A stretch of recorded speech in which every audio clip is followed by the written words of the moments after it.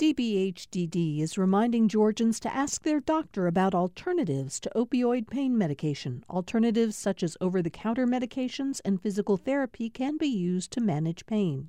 More information at opioidresponse.info.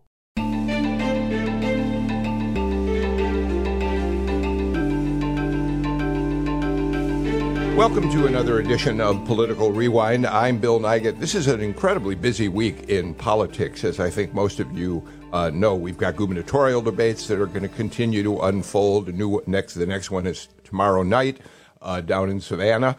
There's one next Sunday here in Atlanta that is sponsored by the Atlanta Press Club that GPB TV, GPB Radio, and our web platforms will be carrying on Sunday at 7 o'clock. Governor Kemp continues to sign bills and campaign around the state. The AJC has a brand new poll out. We're going to talk a little bit about some of the details of that we didn't get to yesterday. So a lot to talk about with a great panel today. So let's get right to it. Greg Bluestein, the political reporter, one of the political reporters for the Atlanta Journal-Constitution, is my Wednesday partner from the AJC. He is also, of course, the author of Flipped, which everybody, including the candidates for governor in the Sunday night debate at WSB, referred to. Everybody else is talking about it as well. Greg, that must have, since you were on that panel, that must have made you smile. Well, I'm glad they didn't hand the camera to me because I think I wasn't smiling. My face turned beet red. I was not expecting that. And a lot of my friends are now calling me some reporter, which is what the governor called me from the debate stage. Yeah, right. Some reporter. Well, Greg, thanks for being with us today. Margaret Coker is back with us.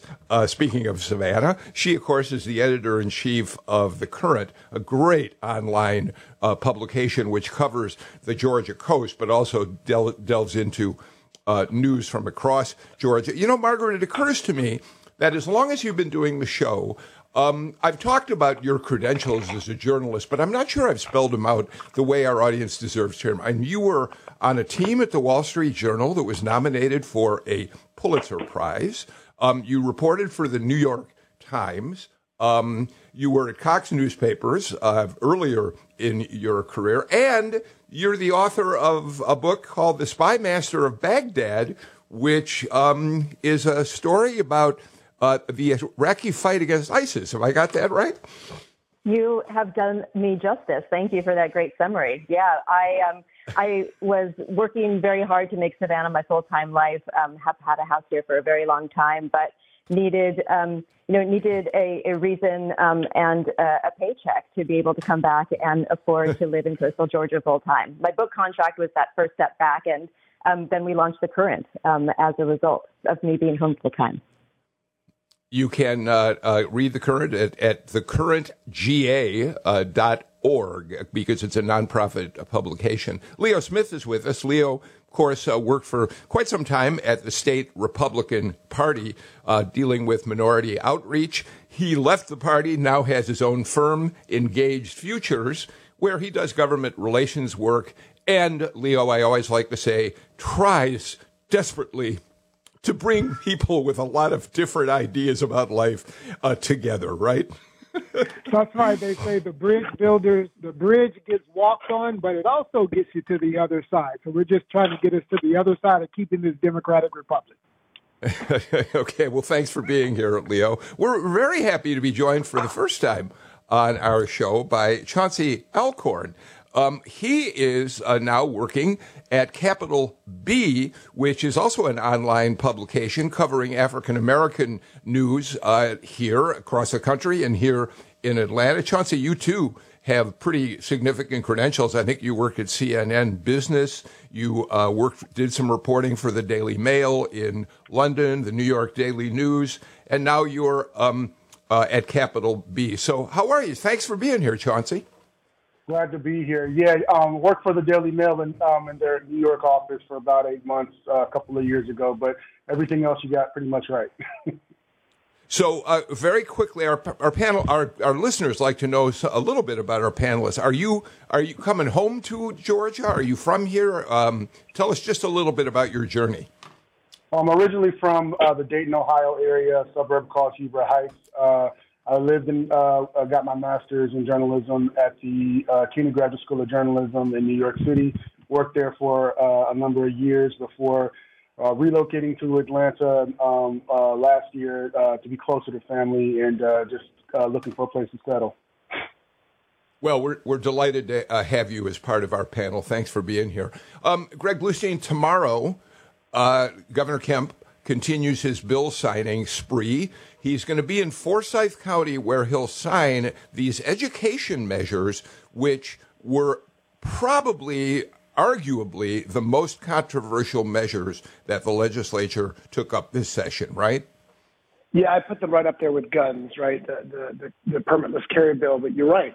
It's his effort to sort of channel Glenn Youngkin in a sense, to focus on educational issues that A, rev up conservative voters, but B, also he hopes at least will appeal to sort of more middle-of-the-road voters. And this is legislation that there's a lot of things. There's like 4 or 5. There's multiple pieces of this package. One makes it easier for parents to object to books they deem to be obscene. One makes it seeks to direct how public school teachers talk about race and gender and other quote-unquote divisive concepts in Georgia classrooms. One allows the High School Athletic Association to ban transgender girls from competing in high school girls' sports. And there's others that make it easier or intended to make it easier for parents to know about what sort of coursework their students are learning. So there's a lot of legislation that brings culture wars to the classrooms. Greg, one of the things that has troubled opponents of these measures, is the bill which will, in many ways, restrict how teachers talk about issues like race. And one of the problems there is this notion that teachers shouldn't be teaching white kids that they're responsible for racism, that they themselves are racist, that sort of thing. But the language is vague enough that teachers just aren't sure where the boundaries are, Greg. You're exactly right. And that's the question that I got in on the debate on Sunday, which was, A, how does Governor Kemp think that teachers should address issues like slavery, issues like Reconstruction in the classrooms? And B, does he worry that there will be a chilling effect? Because you're right. I mean, it's vague language, and that's that can be used against teachers in some sense, right? So does it have a chilling effect on educators? And he kind of dodged the question. But it's something we're hearing from teachers, and especially our education teams are hearing from teachers all the time, who are worried that just teaching history, that teaching what's already in so many textbooks could be viewed as offensive in some way, and it could be blocked from doing so, or sanctioned, or at least or just criticized for doing so. Margaret? Yeah, it's these bills did come at the 11th hour, right? And the issue of culture wars in schools is not something new in the country. It's not something new in Georgia, but here in coastal Georgia, it feels very divorced from the reality that we're hearing about as our political reporter goes out, talks to parents, goes to campaign events for school board candidates around here. I mean, we went to an event last weekend in Liberty County, which is a majority minority county here just south of Savannah, and everyone there, both the candidates and parents who showed up, they were number one concern was bullying in schools and how to protect their children from bullies, how to protect teachers from bullies. It had nothing to do with curriculum. It was physical safety for students. Here in Chatham County, school board debates have been going on about some of these issues of curriculum, but also, parents are very concerned about fundamentals, about reading comprehension, about, mathematical abilities. And so there are fundamental issues of the public school system that I think Georgians care about that aren't quite captured in what this great photo op is going to be for the governor. Chauncey, one of the things that's fascinating about all this, I think, is that Governor Kemp has now, with the budget that passed this session, fulfilled a promise that he made in 2018 that he was going to give teachers $5,000 raises. And now he has fulfilled that promise. And so does that in an election year, certainly hoping that it will pay a dividend for him when teachers go to vote. But at the same time, some of these education measures are putting teachers in a very difficult position, and it's going to be fascinating to see which prevails. Their concerns about how they're being constrained in the classroom as opposed to getting a decent raise. Absolutely. I worked on the story about the divisive concepts bill earlier in March, and it's one of my first stories for Cap B. And one of the problems at the Georgia Association of Educators and a couple of other nonprofits that work with educators and school administrators, they're worried about, how do they implement this in class? It's going to have a dampening effect, and there's already a lot of attrition and in the teaching field, the industry, people leaving the industry, a lot of fatigue from the pandemic, and a lot of other underlying issues going on in the industry. So this is just another thing that they have to worry about. They're not too sure. There's the bill as it's presented creates a reporting apparatus that allows parents of students in schools, as well as adult students and some other staffers, to kind of snitch on their coworkers and their teachers. And, it's almost like if you're going to have to worry about getting in trouble or reprimanded for teaching the subject, why approach it at all? Or even more to the point, it hasn't really, in the educators' minds that I spoke with, clearly defined what, is what is and isn't allowed. So it makes the teachers not even want to approach the subject. All right, Leo, I saved you for last because you're the Republican on the panel today. You're also African-American, and I'm interested in how you square those two parts of your identity with these education bills. And I'm also a Virginian, coming from the great state where Thomas Jefferson created education legacy and the University of Virginia and all the schools that came around it. So look, one of the things that we don't recognize because we are not balancing nurturing with challenge. And certainly America's founding was challenged when Thomas Jefferson included in our original Declaration of 28th grievance about slavery, and Georgia and South Carolina was the holdout. And so we don't know these kinds of histories because we have not made learning the imperative. And that's what we really have this opportunity here with all this discussion, which I think is great. We're like in a chrysalis of educational opportunity now because of this robust debate about policy that is that's animating a lot of interest in education amongst conservatives all of a sudden. I think it's good overall. I think it's going to take us to a good place.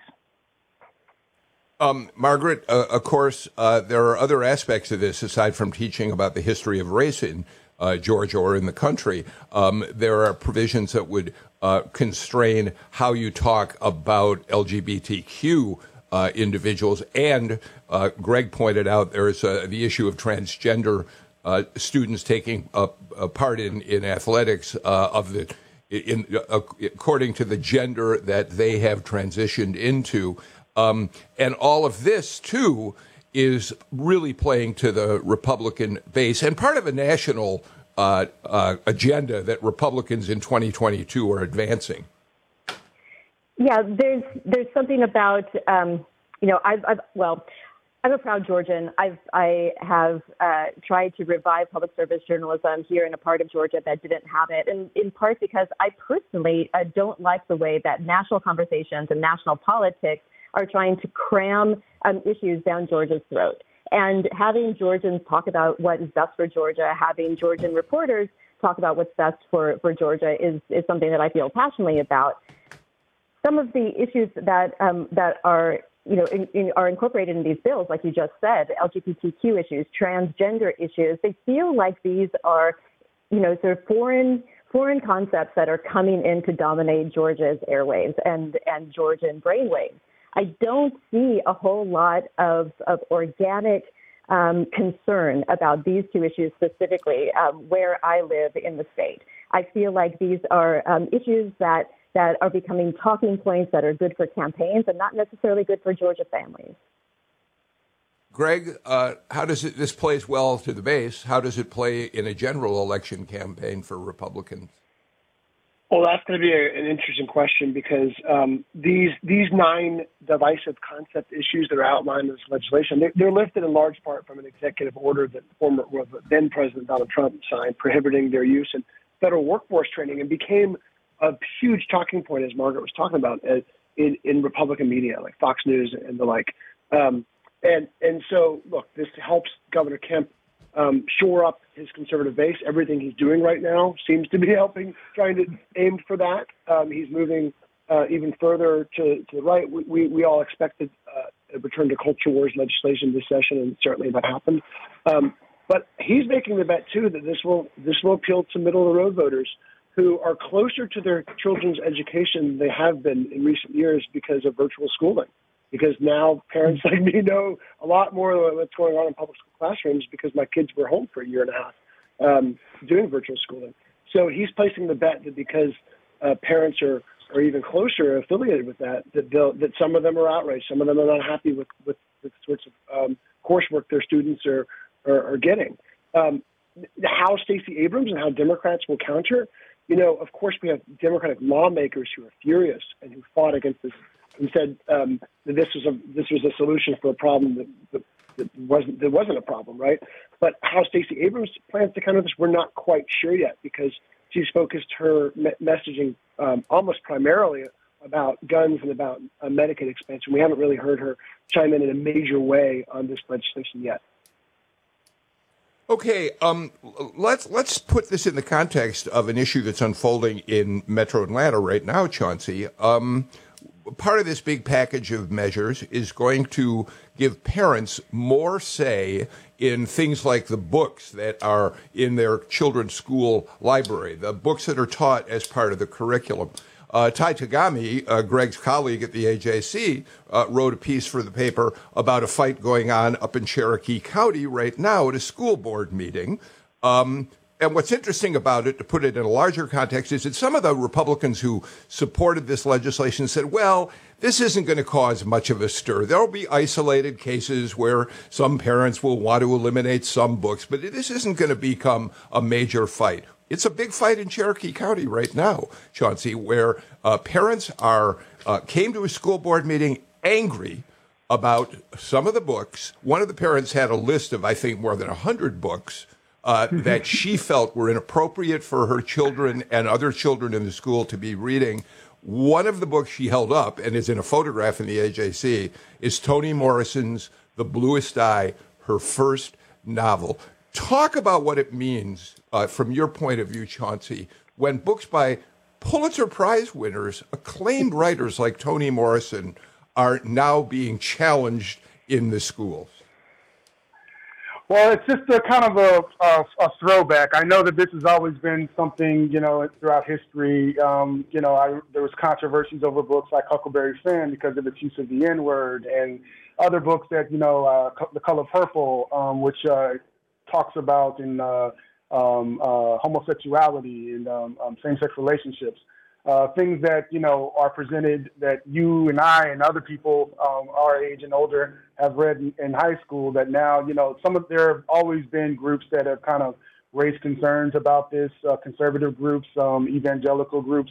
And, I think to the point now, the moral panic that kind of erupted in the wake of George Floyd's murder in 2020 with activist Christopher Rufo going on Fox News and talking about CRT and presenting that, and President Trump kind of capitalizing. That's kind of, expanded to this full-blown panic about anything that, topics about race. And again, the confusion, and some argue deliberate confusion over what CRT is, and distortion of the facts around that concept have now risen to the point where individuals, don't really understand what CRT is, and they think that anything that addresses it is a concern. There are also, this culture war that's been kind of fought across the country with, you see what's going on down in Florida right now with the so-called Don't Say Gay bill and Disney and things of that nature, as major corporations have kind of weighed in a lot more on political issues in the last few years than they have in years past. So it's basically just kind of an uproar over this. I don't know where it's going to shake out. I just know every 2 to 4 years, conservatives seem to find issues like this to kind of rally their base, and it's going to. I do believe it's going to have an impact on Election Day in November. Absolutely. Leo, I'm really glad that Chauncey pointed out that this is a battle on both the left and the right. Here in Georgia, it's the right that is looking at which books should and shouldn't be in schools. In California, we talked about this on the show a week ago. A school district banned Huckleberry Finn because of the N-word.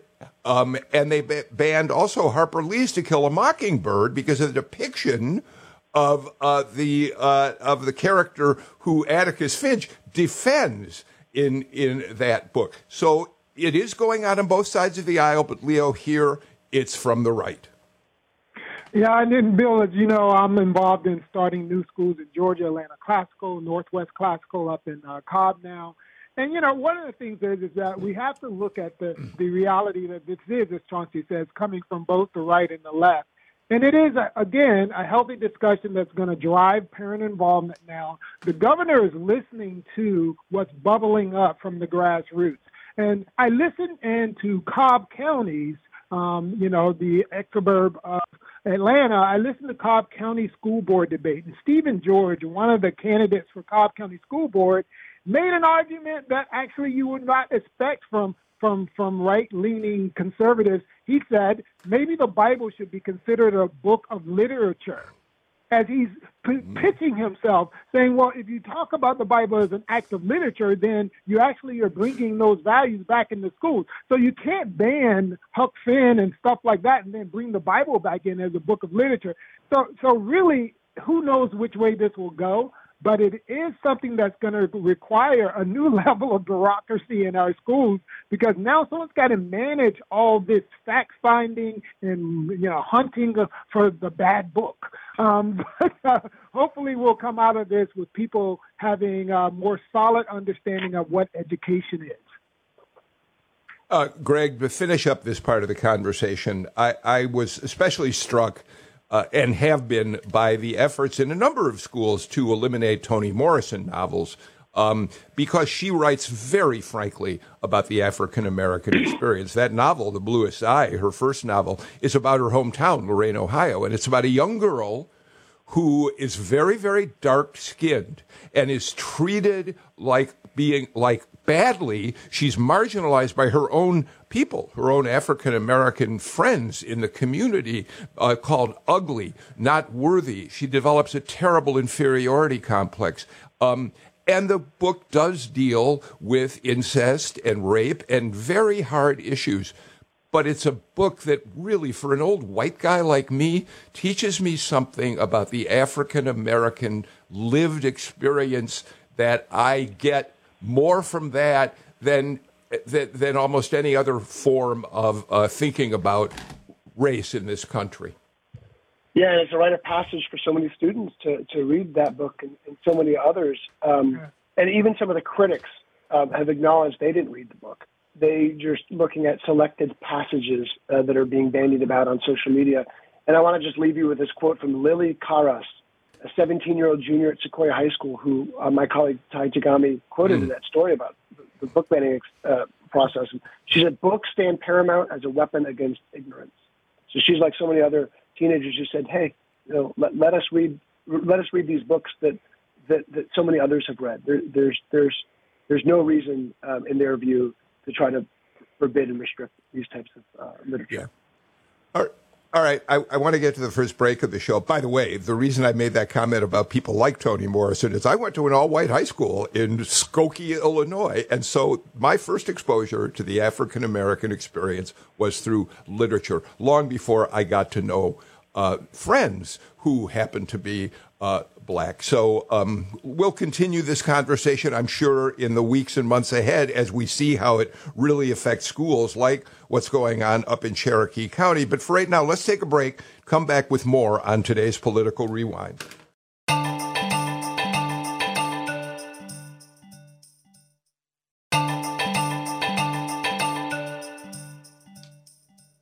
Chauncey Elkhorn from Capital B, which is a newer online news source here in Georgia. Leo Smith, Republican and CEO of Engaged Futures. Margaret Coker, editor-in-chief of The Current, and Greg Bluestein all join me on today's show. By the way, Chauncey, give us a quick description of what Capital B is, what the mission is, and I think you can get to it at what, capitalb.org, if I got that, or capitalbnews.org, right? Absolutely.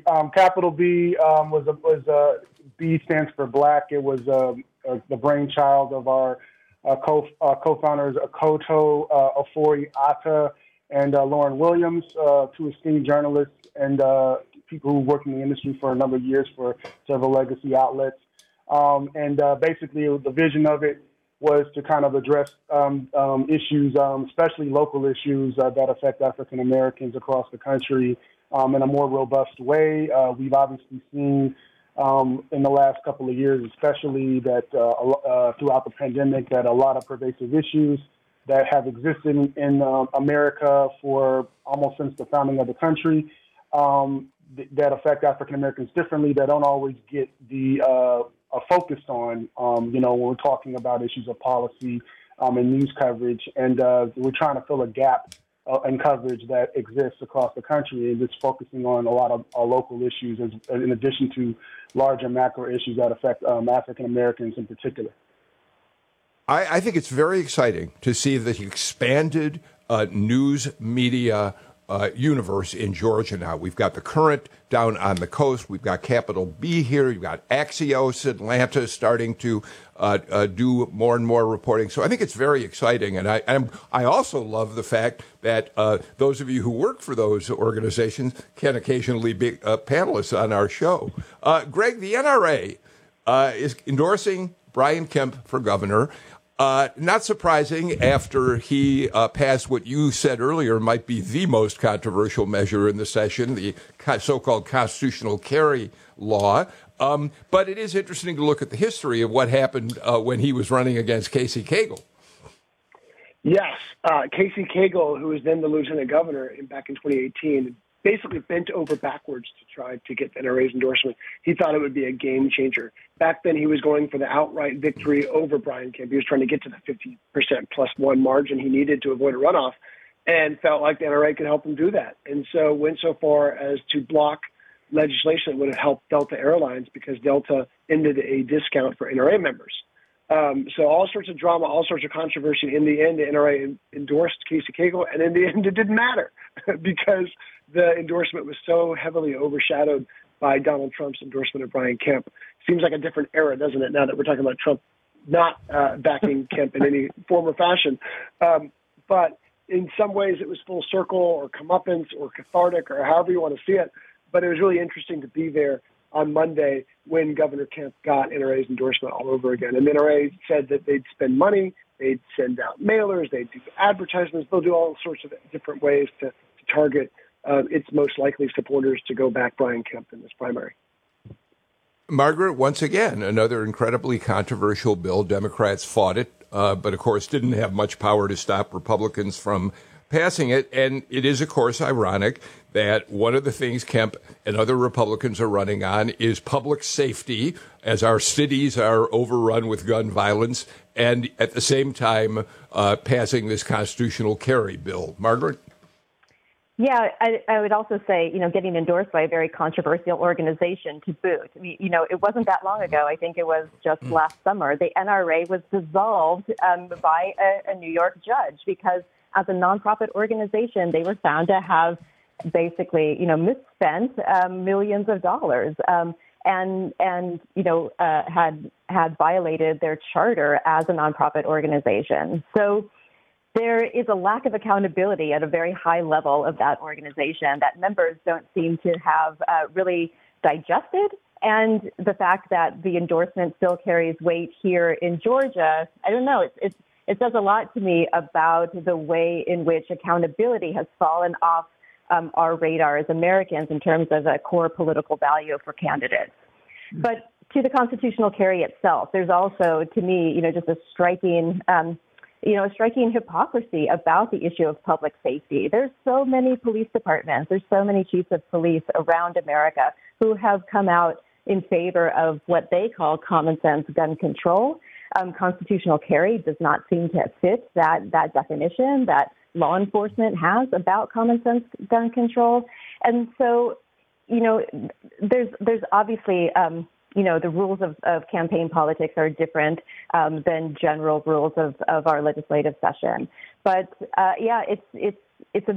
it's going to be striking to see when we're talking about, journalists like me are talking about the rise of gun violence this year, how many cases are going to be about people who did not have permits, people who shot themselves accidentally. Here in Effingham County, just next door to Savannah, last week there was a case of an assistant DA in Effingham County who had his gun at work, accidentally shot himself at work at the DA's office because he was trying to show off his new pistol.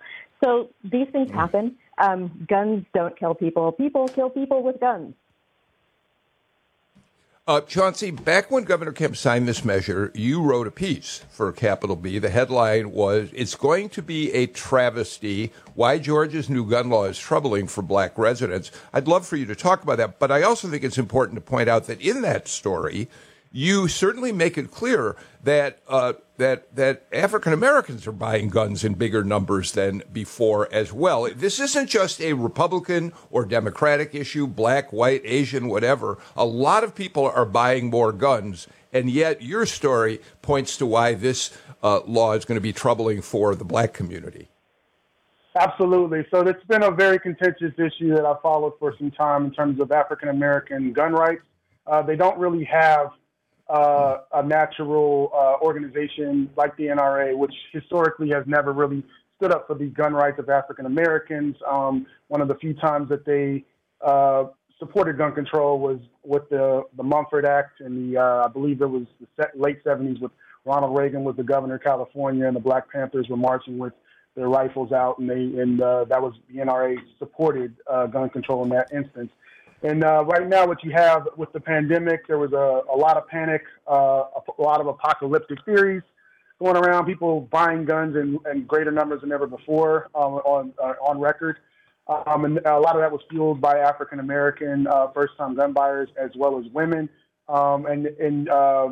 That's led to, concerns about how African Americans will be treated when they do have guns. I pointed out in that story that there are a number of, or at least two African Americans, Mark Wilson in Statesboro, and another young lady who are right now facing, criminal charges and or convictions for exercising their Second Amendment rights in self-defense. And again, there's not really anybody standing up for their gun rights. But in addition to that, you've had situations like the murder of Ahmaud Arbery, as well as in other parts of the country, Amir Locke, who was, carrying a gun legally when he was killed by police who raided his home.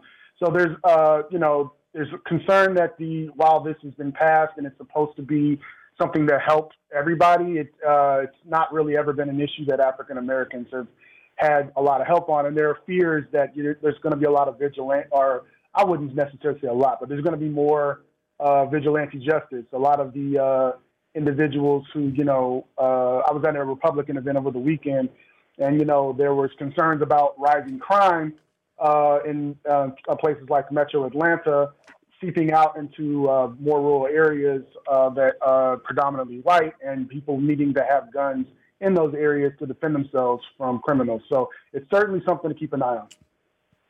Leo, jump in. We have in Georgia one of the largest chapters of the National African American Gun Association, which I was happy to host them in their founding here in Atlanta in 2017 for the NRA convention, where I hosted multiple events with a cross-section of African American, Latino, and Asian minority engagement that was highly attended. And we had billboards all over the city where African-American celebrities, et cetera, were talking about conservation, provision of life through hunting, safety courses, et cetera. This is a growing issue. It is not as right or left as people really think it is. Emotionally, we talk about it right or left, but when you deal with the fact of sportsman licensing and things like that, this is not that extreme of an issue that can be used as a wedge. So I'm looking forward to the data on what actually creates less crime, what people want to do when it comes to self-defense, et cetera, and what the impact of constitutional carry will be on that. Again, a school board member actually started talking about Second Amendment rights as their candidacy for school board. Now, I think that a gun in a classroom carried by a teacher who is well-trained should be stored properly, et cetera, et cetera. But, again, we have to have these conversations, and then we have to look at the data. Greg, why don't we get the last word from you on this before we move on? Yeah, look, we see candidates for all sorts of offices that have nothing to do with those issues bring up those issues. We've seen Secretary of State candidates talk about abortion and labor commissioner candidates talking about gun rights and all that, just to rev up the base. But that's what's happening right now is that candidates from both sides of the aisle who are in very competitive contests are looking for anything they can. They're seizing on any issue they can to try to gin up the base because that's where we are right now. But the question is, in the general election, will we start to see those candidates move towards the middle? And we didn't really see that as much in 2018. We saw the candidates stay to their bases, their polls. And I don't know if that will change dramatically in 2022 because we're the most politically divisive state in the nation, and we've got one of the most politically polarized electorates in the nation. So we'll see if that continues. All right. Why don't we do this? Let's get to our final break of the show. When we come back, I really do want to take a look at some more of the data that we got from the AJC poll, which came out yesterday morning, specifically in terms of Herschel Walker. So we'll do that after these messages.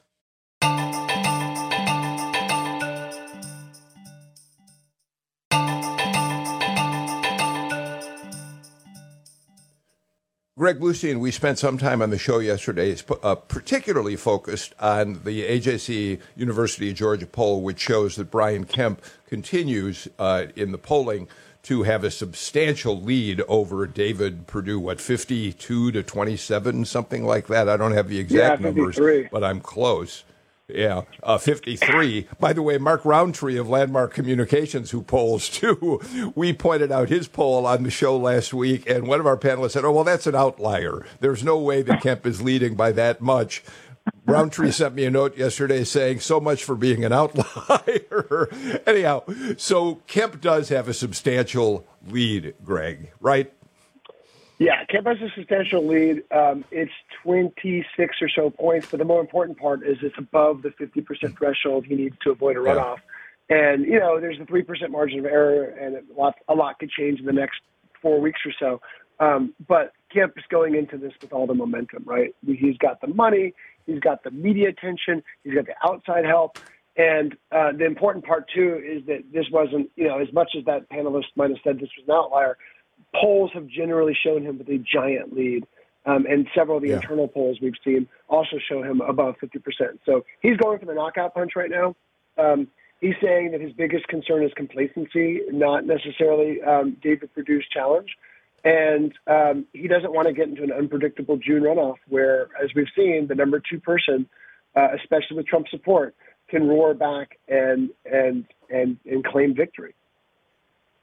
Okay, so let's move on to the least surprising finding in your poll, and that's that Herschel Walker has what is virtually an insurmountable lead over his Republican opponents. There is nothing likely to happen, even scandal, given that we know there's been a lot of dirty laundry already aired about Herschel Walker. Even scandal is unlikely to dislodge him from a victory in the Republican Senate contest, right?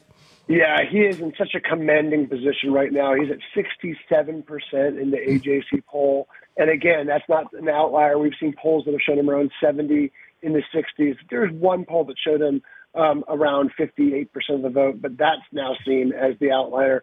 And look, I mean, that reflects everything that the Walker campaign is seeing internally as well. That's why they're not talking about their rivals. He's not mentioning Gary Black's name or Latham Sadler's name, or Kelvin King's name. And in fact, in our poll, Gary Black, who is a 3-time statewide elected official, right? He's not some nobody. He's only at 7%, and about 2/3 of Republican voters know too little about him even to form an opinion. And so that's the challenge ahead for anyone trying to bring Herschel Walker into a runoff is that he's way above the 50% threshold, and none of the opponents have any sort of name recognition. And even Gary Black, the three-time statewide elected official who's garnered millions of votes over his political career. Leo, is this a good thing for Georgia Republican Party that Herschel Walker's cruising to the GOP nomination? Well, the party's responsibility is to elect Republicans, and they don't really have they're agnostic. They're somewhat atheist when it comes to the value of that and the impact of that when it comes to the moral polity. So that is, those are two different issues. So it's good for the Republican Party. They've got a strong candidate against Warnock, the Democrat. It is something of a challenge because you have really great talented candidates. And Lathan Sadler, for instance, just such a great pedigree of someone who looks like a statesman on paper in every way. But, Lathan's going to be spending a lot of money coming soon and this weekend. So we're going to get to know him better. So that bodes well for the Republican Party in the future that you have, this really strong, young, new idea with great pedigree people who ran in this race. And it's going to be interesting and good for the Republican Party. For Herschel, I expect his numbers to actually probably even get stronger because I think now he's starting to sort of package his commentary in a way that he'll probably start out with podcasters and stuff like that, Greg.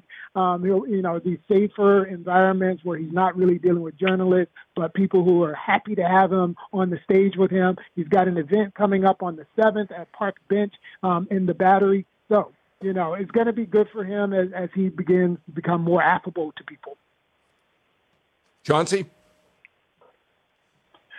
Yeah, I find it fascinating that people seem to be so surprised by Herschel Walker's success. I remember raising this with some of my colleagues, back in March when there was one poll that showed, he was leading Raphael Warnock in a hypothetical matchup at the time. And it seems, if you think about it, it's not really that hard to understand. This is a state that hasn't, voted for a Democrat senator prior to 2020, for 30 plus years. If you took the Herschel Walker off and just put a generic R there, and this is a midterm election cycle, Democrats tend to turn out every 4 years, not every 2 years. Republicans show up in greater numbers in midterms. So there's a lot of evidence, and in addition to the disenchantment right now that a lot of people have with the Democratic Party nationally, with President Joe Biden's approval ratings being low. So there's a lot of, data to show that whoever was running Republican was going to, potentially defeat, or I shouldn't say defeat, would be competitive with Mr. Warnock. The only issue here is it's Herschel Walker, but that's good and bad because, he's obviously someone who's a hometown hero in Georgia, won a Heisman Trophy, very famous. So the name recognition plays a huge factor in addition to he was endorsed by Donald Trump. So, that plays well with the Republican base. So that's a recipe for him to easily, be out in front. The question that remains is whether or not he can maintain that and survive in a general election. I would caution people who would, dismiss him because this was a similar kind of thing with Donald Trump. People had the same kind of, this is a joke, it's not serious. And, here we are in 2020 after Trump was president for 4 years. So it's something that definitely should not be dismissed. I was at a rally with Mr. Walker over the weekend in Cartersville, and, I can certainly see why the Republican base loves him. He has a very much, he's very evangelical, talks a lot about his faith, and he speaks in a way that, kind of reminds me of the appeal Sarah Palin had during the 2008 election cycle. I'm sorry, was that 2008 or 2012? When, during her election cycle run with John McCain. That was 8. So, so I definitely think that it's something that people should not underestimate Herschel Walker. Margaret. Yeah, I want to go back to the complacency issue that I think it was Greg that brought up. We haven't seen a lot of Governor Kemp in coastal Georgia. We have seen a whole lot of David Perdue. And the people that show up for Perdue are incredibly passionate about him. The AJC poll results, I think, were conducted before the first debate. And if there's anything that encapsulates what that debate was on Sunday night, it was passion. And that's not something that goes hand in hand with the name David Perdue very often. So, tomorrow here in Savannah, the second debate, I don't know, if that same David Perdue shows up, that might help win more support for him. Really, it comes out to who shows up on May 24th and turns out to vote. On the second issue, if Governor Kemp does actually win the primary, I'm sort of interested in how that Republican ballot is going to look, right? I mean, Governor Kemp and Herschel Walker have not been natural bedfellows when it comes to which side of the state Republican Party they have been courting. Again, here closer to where I am, the one and only time I've seen those two together has been at Wayne Dasher's law enforcement appreciation picnic that took place about 2 weeks ago here in Gainesville, Georgia. Both of them showed up. Both of them had their own supporters. And there wasn't a whole lot of interaction, as far as I can tell, from people who were there. But the fact that they could show up in the same place and not come to blows or not turn out an hour-long fist fight and bickering session like Perdue and Kemp showed up on Sunday. I don't know. Maybe that shows that they could come together on a ballot and really turn out a majority of Republicans instead of just their bases come November. Really interesting. Greg, let's go back for a minute to Brian Kemp and David Perdue, since they will face off again tomorrow night, and since you were on the panel Sunday night.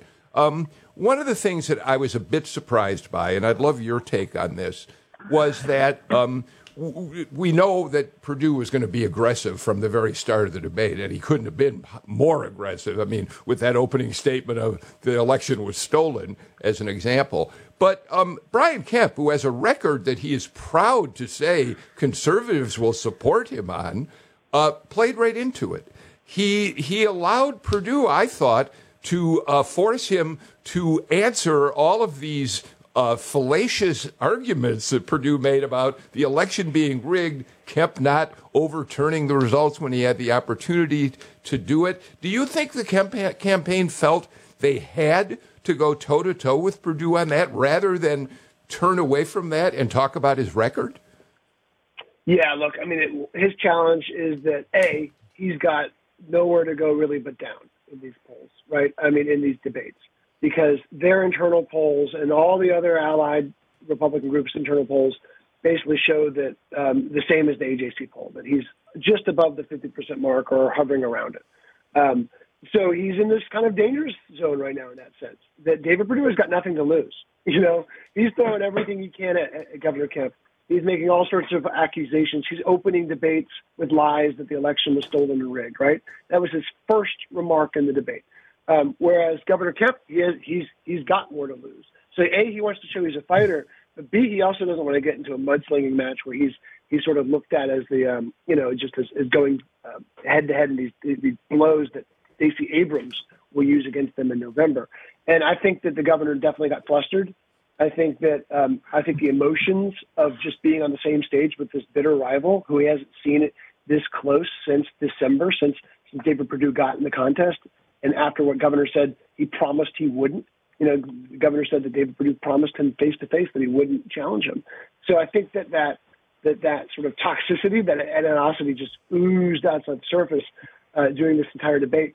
I'm curious to see if Thursday and then Sunday at the GPB Atlanta Press Club debate, if you will see a different Kemp trying to be a little bit more measured, gubernatorial, or if we'll see this sort of slugfest that we saw earlier this week. Exactly. Kemp has the power of incumbency and it kind of could bring a cloak of dignity as the governor of the state of Georgia. It will be interesting to see how he comports himself in the next two debates. We're almost out of time, but Sam Burmistaw brought something to my attention that I really want to mention for just a couple of minutes. Today is the anniversary of the birth of Coretta Scott King. She was the first woman the first African American to lie in state at the Georgia Capitol Rotunda. She was born in 1927 in Alabama. She studied music education at Antioch College in Ohio, a real liberal hotbed, by the way.